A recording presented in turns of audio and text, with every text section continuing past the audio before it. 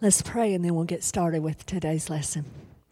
Heavenly Father, thank you, Lord, again for the opportunity to come together. Lord, thank you for the beautiful worship that we've already heard during the practice, Lord. And we just thank you, Father God, for the Spirit of God that is so sweet in this place. We thank you, Lord, for the presence of God. We thank you, God, for just the ability to honor you, to lift your praises high, to enter into your presence, Lord.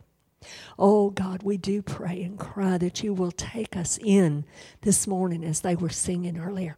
Take us in, Lord, to that sweet, sweet presence of God, that secret place with you, Lord, where we can behold you face to face. Oh, God, minister to us, Lord, this morning. And may you be ministered to. May you be praised. May you be lifted high. May our praise and our worship be a sweet incense before you, Lord, this day. I pray for that, Father. I pray for the anointing of the Lord upon everyone who teaches this morning, every class. I pray for the anointing, Father, upon those who lead in worship and in the service. Pray for the anointing, Father, over Pastor as he delivers the word you've put in his heart. God, we just pray that you be lifted high, that your people will be fed, and your heart will be delivered to the people this day. And so, Father, we ask it in Jesus' name. May you receive all of the glory and the praise. And we welcome you in this place, Father. Have your way today in Jesus' name. Amen. Amen. Praise God. Praise God. Well, we've been looking at various names and of God to know our God better, to get to know him. And so last week we talked about the Ancient of Days and how he's the keeper of our time and how sweet that is to us. And this morning I was actually going in a different direction and the Lord just poured this into me this week, so I want to deliver it to you. It's the title, or it's the name of God. It's the title for him as Adonai, or the Lord. And so I want to look at that today, and I want us to understand a few things about the Lord, Adonai. I want to make a little bit of a distinction here for just a moment, because Jews today, and have for centuries, called the name of Yahweh. They will not pronounce Yahweh. They won't speak it. It's one that they revere so much. And so in place of that, they use this name Adonai. And so sometimes you have to differentiate between whether they are calling Adonai as Yahweh or Jehovah, or whether it is the actual name. But there is an actual Hebrew title for God, a Hebrew name for God as Adonai. This is the one we're going to talk about today. And the easiest way I can tell you to distinguish those when you're reading in Scripture is that Yahweh is usually spelled in our Bibles with all capitals, L-O-R-D. And Adonai is usually spelled only with capital L, and the other letters are lowercase. That's the easiest way to distinguish the two when you're reading in Scripture as to which one is actually the Hebrew word in that particular verse. The word Adon, or Adonai, literally means Lord, ruler, controller, sovereign. It's talking about the one who rules or controls, the sovereign God. Can be also thought of as a judge, in the sense of a judge being a decider, the one who decides cases, who determines things. He's a decision maker. The Jewish understanding of a judge can be looked at as one who restores life. A judge was thought of one that would be the ability to seek in his decisions to restore life. It is the one who controls, decides, and rules, or the one who is sovereign. The very first place we see Adonai used in Scripture is in Genesis 15:2. And I found it interesting in these early parts in Genesis and in when Moses prayed and so forth, that they would address God as Adonai. And it's interesting because then when he would respond with Yahweh or Jehovah. And I feel like there's a little bit of a distinction there, because Yahweh or Jehovah refers to his covenant. He was responding in an answer to prayer as our covenant God, as their covenant God, even though when they approached him, they would use Adonai as my Lord, my ruler, my master. So there was a little bit, to me, of a tenderness there in the way they addressed him versus the way he responded in his answers. But I want to read this in Genesis 15. A few verses in Genesis 15, and then we're going over to Genesis 18. The context here is that Abram has had an encounter with this God, the living God, and God has made him a promise. He told him, "Come out from your people, and I will make of you a great nation, a multitude. You'll have a multitude of descendants as the sands of the sea." And then in Genesis 13, he inherited the land that God had promised him. In Genesis 14, he met Melchizedek, and he received promised blessing from God through that encounter. Now in Genesis 15, Abram, in this place, only has the word of promise, but he's still childless at this point. And so I want to read verses 1 through 20 if we have time to go that far. There's a lot of places I'd like to go to today, so I may have to cut some of this short. But in Genesis 15:1 it says, "After these things the word of the Lord came to Abram in a vision, saying, 'Do not be afraid, Abram. I am your shield, your exceedingly great reward.' But Abram said, 'Lord God,'" or Adonai God, "'what will you give me, seeing I go childless, and the heir of my house is Eliezer of Damascus?' Then Abram said, 'Look, you've given me no offspring. Indeed, one born in my house is my heir.' And behold, the word of the Lord, of Yahweh, came to him, saying, 'This one shall not be your heir, but one who will come from your own body shall be your heir.' Then he brought him outside and said, 'Look now toward heaven, count the stars if you are able to number them.' And he said to them, 'So shall your descendants be.' And Abram believed, and he believed in the Lord, and he counted it to him for righteousness." I'll go ahead and stop right there. This is actually the first recorded prayer of someone to God in Scripture. We have several throughout the Scriptures. We have Moses' recorded prayers. We have David's. We have several recorded in Scripture, but this is the very first one that is found in Scripture. And Abram is appealing to the Lord, the controller, the sovereign one. And his faith, when he appeals to God and God answers, he receives that answer and receives it by faith, and that faith is counted to him for righteousness. And I want to just point out a side note here about this. True salvation has always in Scripture been by faith. It's never been by the law. Never been by the law. The law can't do it. And the whole purpose of God giving the law, Paul tells us, is that it was a schoolmaster to draw us to Christ, to prove to us that keeping the law didn't work, and we could not earn our salvation, and we could not be saved. It has always been by faith, and Abram is that example even before the law was ever given. He believed God, and because of that faith, he was saved. It was counted to him for righteousness. So here we see Abram's having an understanding of the sovereign ruler. He appeals to God who had promised him seed. He approaches the one who was the keeper of those promises, and he received that covenantal answer, and God promised him this seed. We see it next in Genesis 18. And in here, in the very first part, it says, beginning in verse 1, "Then the Lord appeared to him by the terebinth trees of Mamre, as he was sitting in the tent door in the heat of the day. So he lifted his eyes and looked, and behold, 3 men were standing by him. When he saw them, he ran from the tent door to meet them, and bowed himself to the ground, and said, 'My Lord Adonai, if I have now found favor in your sight, do not pass on by your servant. Please let a little water be brought, and wash your feet, and rest yourselves under the tree, and I will bring a morsel of bread, that you may refresh your hearts, and that you may pass by, inasmuch as you have come to your servant.' Then they said, 'Do as you have said.' So Abram hurried into the tent to Sarah and said, 'Quickly make ready 3 measures of fine meal, knead it and make cakes.' And Abraham ran to the herd, took a tender and good calf, gave it to a young man, and he hastened to prepare it. And he took butter and milk and the calf which he had prepared, and set it before them. And he stood by them under the tree as they ate. Then they said to him, 'Where is Sarah your wife?' So he said, here in the tent. And he said, I will certainly return to you according to the time of life, and behold, Sarah your wife will have a son.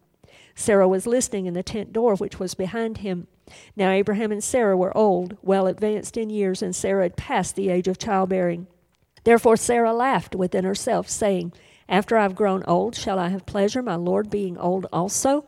And the Lord said to Abraham, Why did Sarah laugh, saying, Shall I surely bear a child since I am old? Is anything too hard for the Lord? At the appointed time I will return to you according to the time of life, and Sarah shall have a son. And I'll stop right there. So here, the promise is repeated again from Adonai the Lord.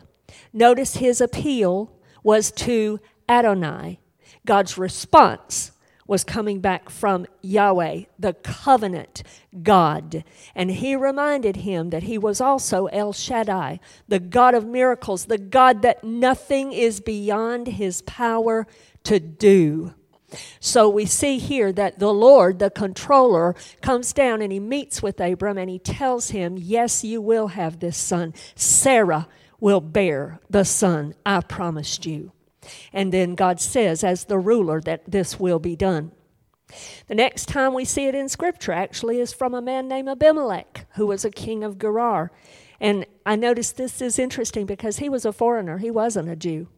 And yet he approached the Lord as the sovereign ruler when he prayed to Adonai, appealing for his own life. In Deuteronomy 3:26, Moses appeals to Adonai about entering the promised land. God has told him he can't go in because of his sin when he struck the rock the second time and he wasn't supposed to. And so Moses was kept out of the land for that. But basically here, he's basically appealing to the sovereign Lord and asking him, God, would you mind changing your mind? Please let me enter the land. And of course, God's answer was no. The purpose and the problem with Moses entering the land was this. We're told in Deuteronomy 32:51 that the reason he couldn't enter the land is because when he struck the rock the second time, he dishonored God in the sight of the people. He had a place of responsibility and a place of influence, and because he did not reverence and honor God in the sight of the people, he was withheld from going into the land. And so Moses, in that moment when he struck the rock, when he was commanded to speak to it, he did not submit to the lordship of God, and he did not honor God. And so he was kept out of the land. He's still a saint of God. Praise be to God. He's in heaven.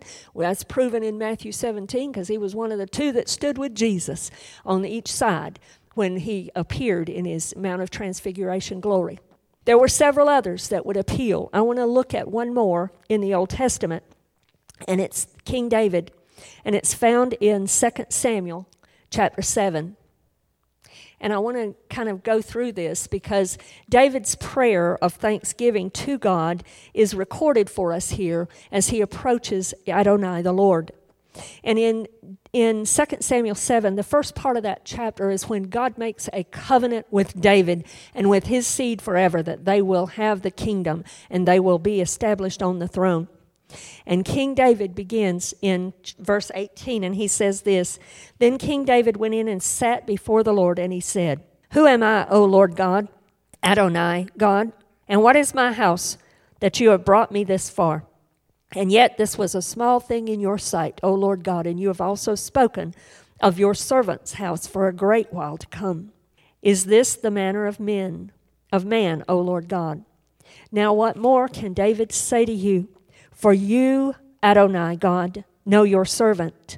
For your word's sake and according to your own heart, you have done all these great things to make your servant know them. Therefore you are great, O Lord God, for there is none like you, nor is there any God besides you, according to all that we have heard with our ears. And who is like your people, like Israel, the one nation on the earth, whom God went to redeem for himself as a people, to make for himself a name, and to do for yourselves great and awesome deeds for your land, before your people whom you redeemed for yourself from Egypt, the nations and their God. For you have made your people, Israel, your very own people forever, and you, Lord, have become their God.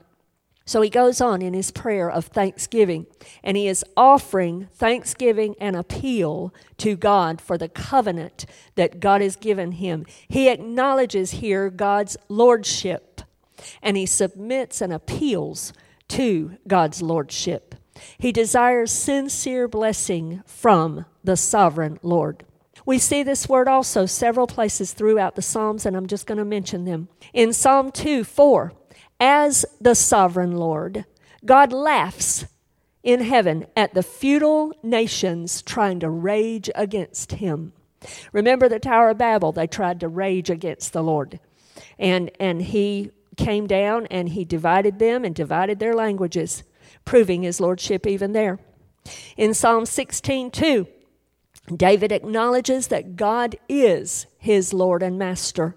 Psalm 35:23, he appeals to the righteous ruler to judge and plead his case and render righteous judgment on his behalf.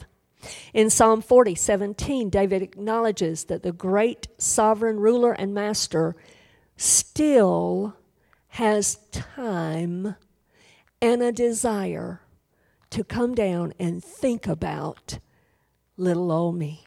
That's beautiful. When you think about Adonai, he is the one in the heavens ruling everything, ruling over everyone. And yet he has time for you and for you and for me. And he cares enough to think about you and me. Hallelujah. How powerful is that? That the Lord, the sovereign controller of everything, cares about you and I.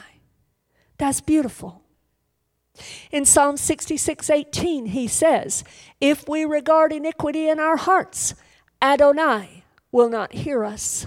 So we have to be clean and submitted to his lordship in order to have a relationship with our God. Psalm 68:11, Adonai gave the word. This shows that the sovereign controller's word is delivered with authority. Remember what they said about Jesus? Never as a man spoke like this man. Because he speaks with what? Authority. The centurion came to him and said, please don't come to my house, I'm not worthy. Only speak a word, because your word that is delivered from your mouth, you are the Lord, and it carries authority. I only need that powerful, authoritative word that you deliver to me. And that will be enough because it will do its job. Hallelujah. In the New Testament, we come to the New Testament in the Greek and we see the word kurios. It means the same thing, supreme in authority, master. It's a title of respect in honor and recognition of supreme authority. God's sovereignty is in place here. I found it interesting that one of the resources listed it this way, Mr. or Sir. Sir. It's interesting.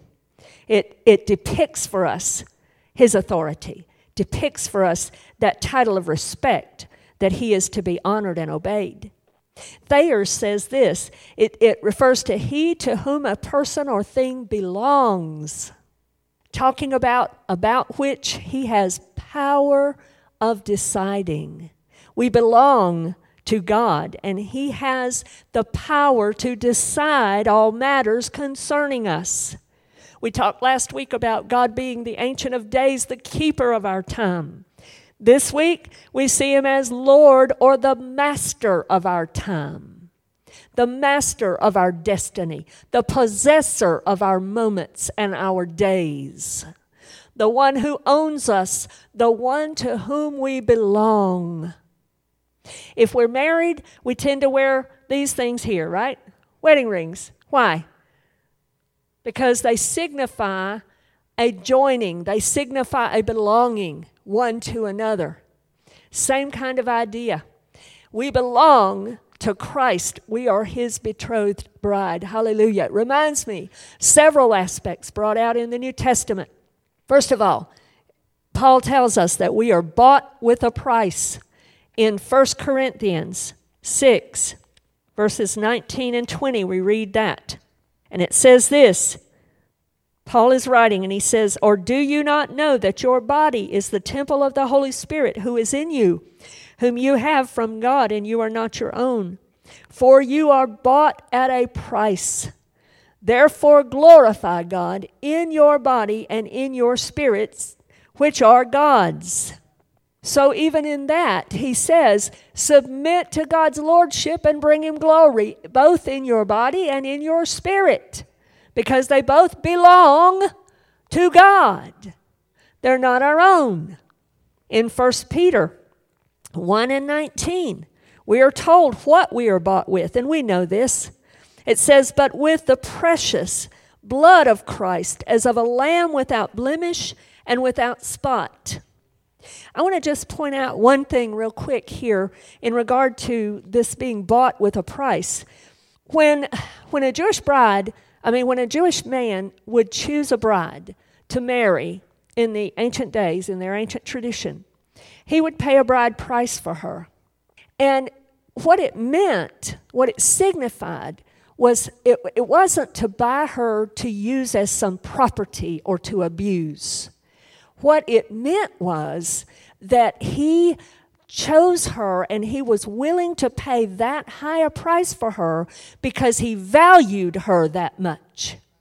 It signified the amount of worth and value that she had to him. So when we read in the scriptures that we are the bride of Christ, and we read about how we are bought with a price, and that price is the precious blood of Christ, he put enough value on you to shed his blood as payment to have you. That's how much he values you. That's how much you are worth. Don't let the devil tell you you ain't worth nothing. Don't listen to his lies. Jesus came from heaven and decided you were worth the payment of his own blood on the cross of Calvary because he values you that much. So we are bought with a price. And with that, we belong to him. We belong to the Lord. And so we need to be offered to him and under his control. We need to have no secret places in our hearts and in our lives. I remember several years ago when I first got married, there was a group, they did a lot of songs about family things. They were all family oriented for husbands and wives and for children and relationships within the home and those kind of things. Their name was Steve and Annie Chapman. I don't know, some of you may remember them. But they had a song called "The Secret Place." And it was a beautiful song. It was all about a place in our heart that we keep closed off to the Lord. It's a secret place. God, you can be in every other room of our house, but not that one. There's too much in there. There's too much I want to keep hidden in there. There's too much I'm ashamed of in that room, whatever it may be. And so you close off that place to the Lord.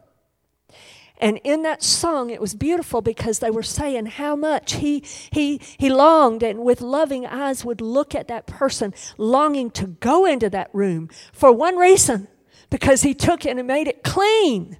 He cleaned that room so there was no more shame. There was nothing more to hide from. There was nothing of that. It was under his lordship now, and he could go freely in the house, and you could enjoy him being in fellowship with you in every room of your life.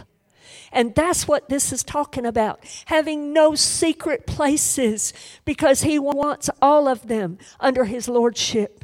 He wants all of you. He died and bought you to have all of you submitted to his lordship.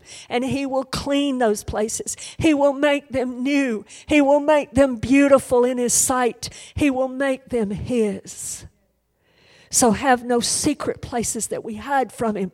He wants you to open them up to him. We also need to understand, as his lordship, he is the one that controls our destiny. He sets our agenda. In Proverbs 27:1, Solomon tells us, don't boast about tomorrow, because we don't know what a day will bring forth. And then in James 4, he must have been reading Proverbs, because he writes here in James 4, Verses 13 through 16, he says, "Come now, you who say, today or tomorrow, we will go to such and such a city, spend a year there, buy and sell, and make a profit. Whereas you do not know what will happen tomorrow. For what is your life? It's even a vapor that appears for a little time and then vanishes away. Instead, you ought to say, if the Lord wills, we shall live and do this or that." See, here we're talking about being submitted again to his lordship every day and every moment of every day. I had an example, and I prayed about whether to even share this, and I said, Lord, if you want me to share it, you bring it back to me when I'm doing the message, so I'm going to share it. Had an example the other day. I just went to Kroger to get some groceries or something from there. Came out, and there was this elderly man, and he was trying to push his groceries on a little walker and stuff, and he was lost. He didn't remember where his truck was. He couldn't find his truck, and he couldn't see anything, And so the Lord just put it on my heart to try to help the man. And so, I didn't know that. I didn't know I was going to encounter this man that needed help. I was just going to get some groceries. And, so I talked to the man, and I asked him, could I help him? And he says, oh, no, I'll be all right. You go on, So I started to pull away, and the Lord wouldn't let me do that, of course. And so I whipped back around, and he's still, trying to push his little walker and look for his truck and all that. So I asked him about it, and I said, well, sir, I want to help you. I want to help you find your truck. I can't leave here, without helping you. I said, I need to do that. And so I asked him, I said, what kind of truck is it and all this, and he told me the color and told me all this stuff about it. And so I just kind of drove up one or two of the aisles, and the lanes there, and I found it. I found what I thought was it. And so I whipped back around and found him, and I said, I think I found it for you, and told him where it was. And I drove real slow while he walked beside me, up there. And he said, yes, ma'am, this is it. And so we got to talking, and he was a Christian, and we talked a little bit about the Lord and all that stuff, and he appreciated it and all that.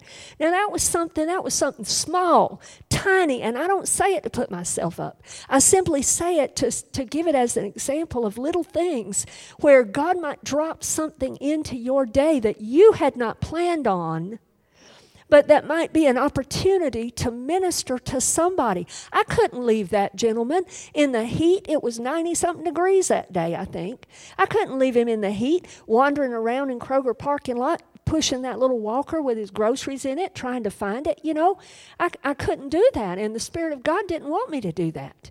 And so that's what I'm talking about, letting the Lord be in control of every part of our day, and sometimes He'll surprise us with something like that we hadn't planned on, just in the course of our day. And the question is He Lord of our life or not? Will we be able to be sensitive to the Spirit of God when He interrupts things that we had planned in our agenda to have His agenda come to bear? And so that's just one little example about that. We're not to boast about tomorrow, but rather we choose His will to be done. Jesus is a perfect example of that in Gethsemane.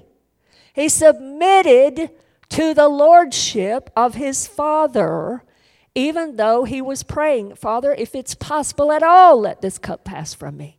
Nevertheless, what? Thy will. You are Lord. You are Adonai. I submit to your lordship, and I submit to your will. Paul said, I die daily. Did he not? I die daily. I'm mortifying my flesh. I'm dying to what I want to do, and I'm submitting to what you have for this day, Lord. You set the agenda. We talked about the Ancient of Days as the keeper of our times. Today we're talking about Adonai as the Lord or the master of our time, the one who sets our agenda. In the New Testament, we see Jesus as Adonai, our Lord, and it's confirmed by all of the apostles. And I specifically want to end with these last two quick scriptures. One is in Acts chapter 2, and we know in Acts chapter 2 that it's the day of Pentecost. And Peter has preached this powerful sermon.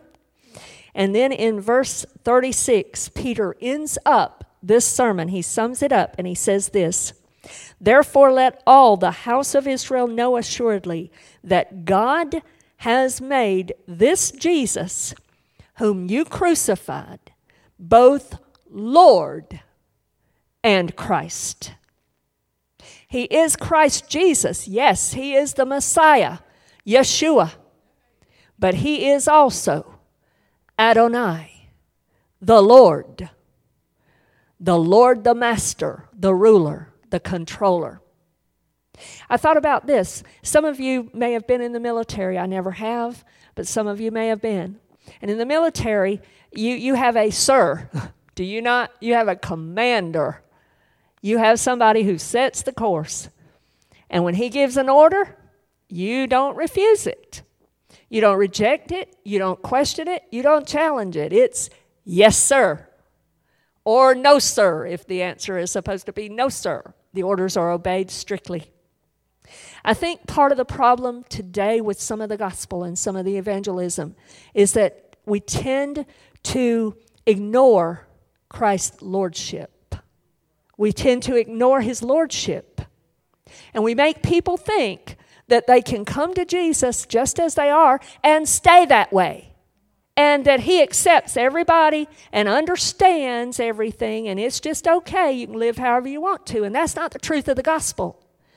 He is both Lord and Christ.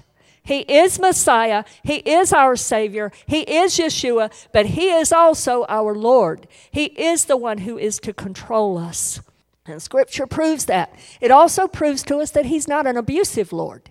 We don't submit to him. He's not over there punishing us every minute. He's not over there challenging us or hurting us or abusing us in any way. He is a loving Lord. He is a good Lord. He is a patient Lord. He comes to free us. He comes to deliver us from bondage. He comes to draw us into a love relationship with him. And so if we have any question about what kind of Lord he is, all we have to do, we got 4 books in the Bible that tell us. Matthew, Mark, Luke, and John. Read them. Read them. They'll show you the kind of Lord that Yeshua, Messiah, is to his people. They will show you how he went around and he was patient with foolishness and impetuousness of his disciples. They'll show you how he was loving to everyone, how he was kind. He would even stop for God's interruptions of his day, and he would minister and do whatever the need was. They will show you about his understanding and patience with their little faith and how he longed to see it grow. So we understand his lordship from the reading of Scripture, and we are to be under his lordship. Even in the Old Testament, there was a burnt offering that was in Leviticus 1. And the burnt offering, the purpose of it was an offering of total surrender to God. The entire animal, every part of that animal, had to be burnt on that altar. Every part. And that's what it's talking about. It's talking about a life of total surrender to God, of the entire person. Jesus is its fulfillment in the New Testament.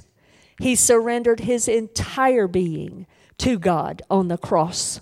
And we as Christians are to follow his example. So we are to submit every part of us. I was thinking about this some this week because I've actually been praying some of these things lately.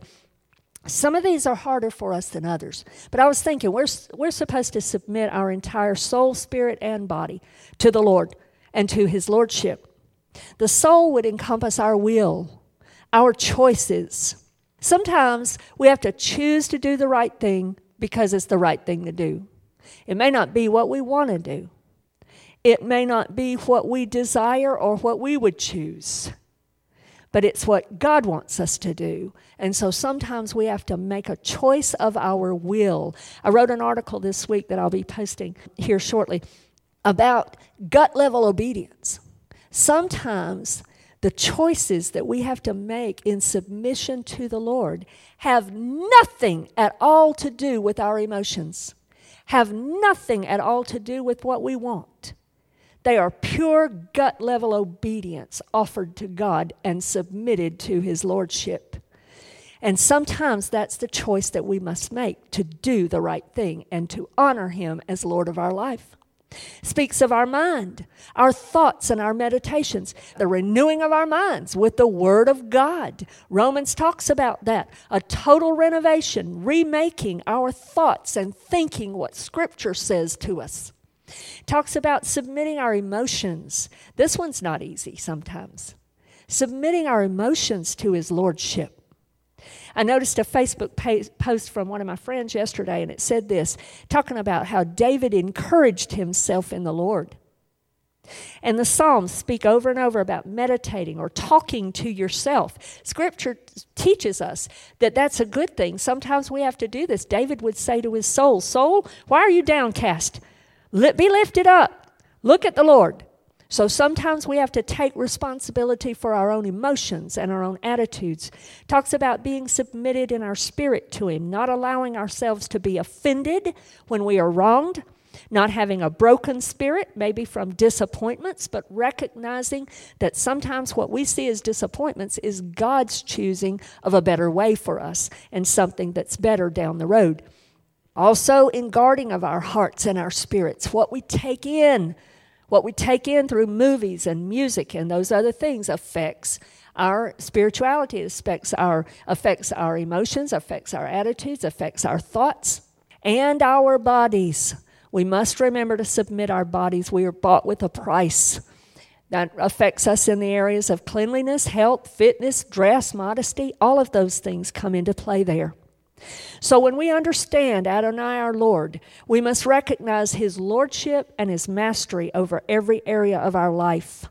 And I want to close with this last scripture that we all know very, very well. And I'm going to read the passage. It's found in Philippians chapter 2, verse 9. Therefore God also has highly exalted him, speaking of Jesus Christ, and given him the name which is above every name, that at the name of Jesus every knee should bow, of those in heaven and of those in earth and of those under the earth, and that every tongue should confess that Jesus Christ is what? Lord, to the glory of God the Father. The question is for each person, will you bow now or will you bow later? The choice is which time you choose, not whether you will.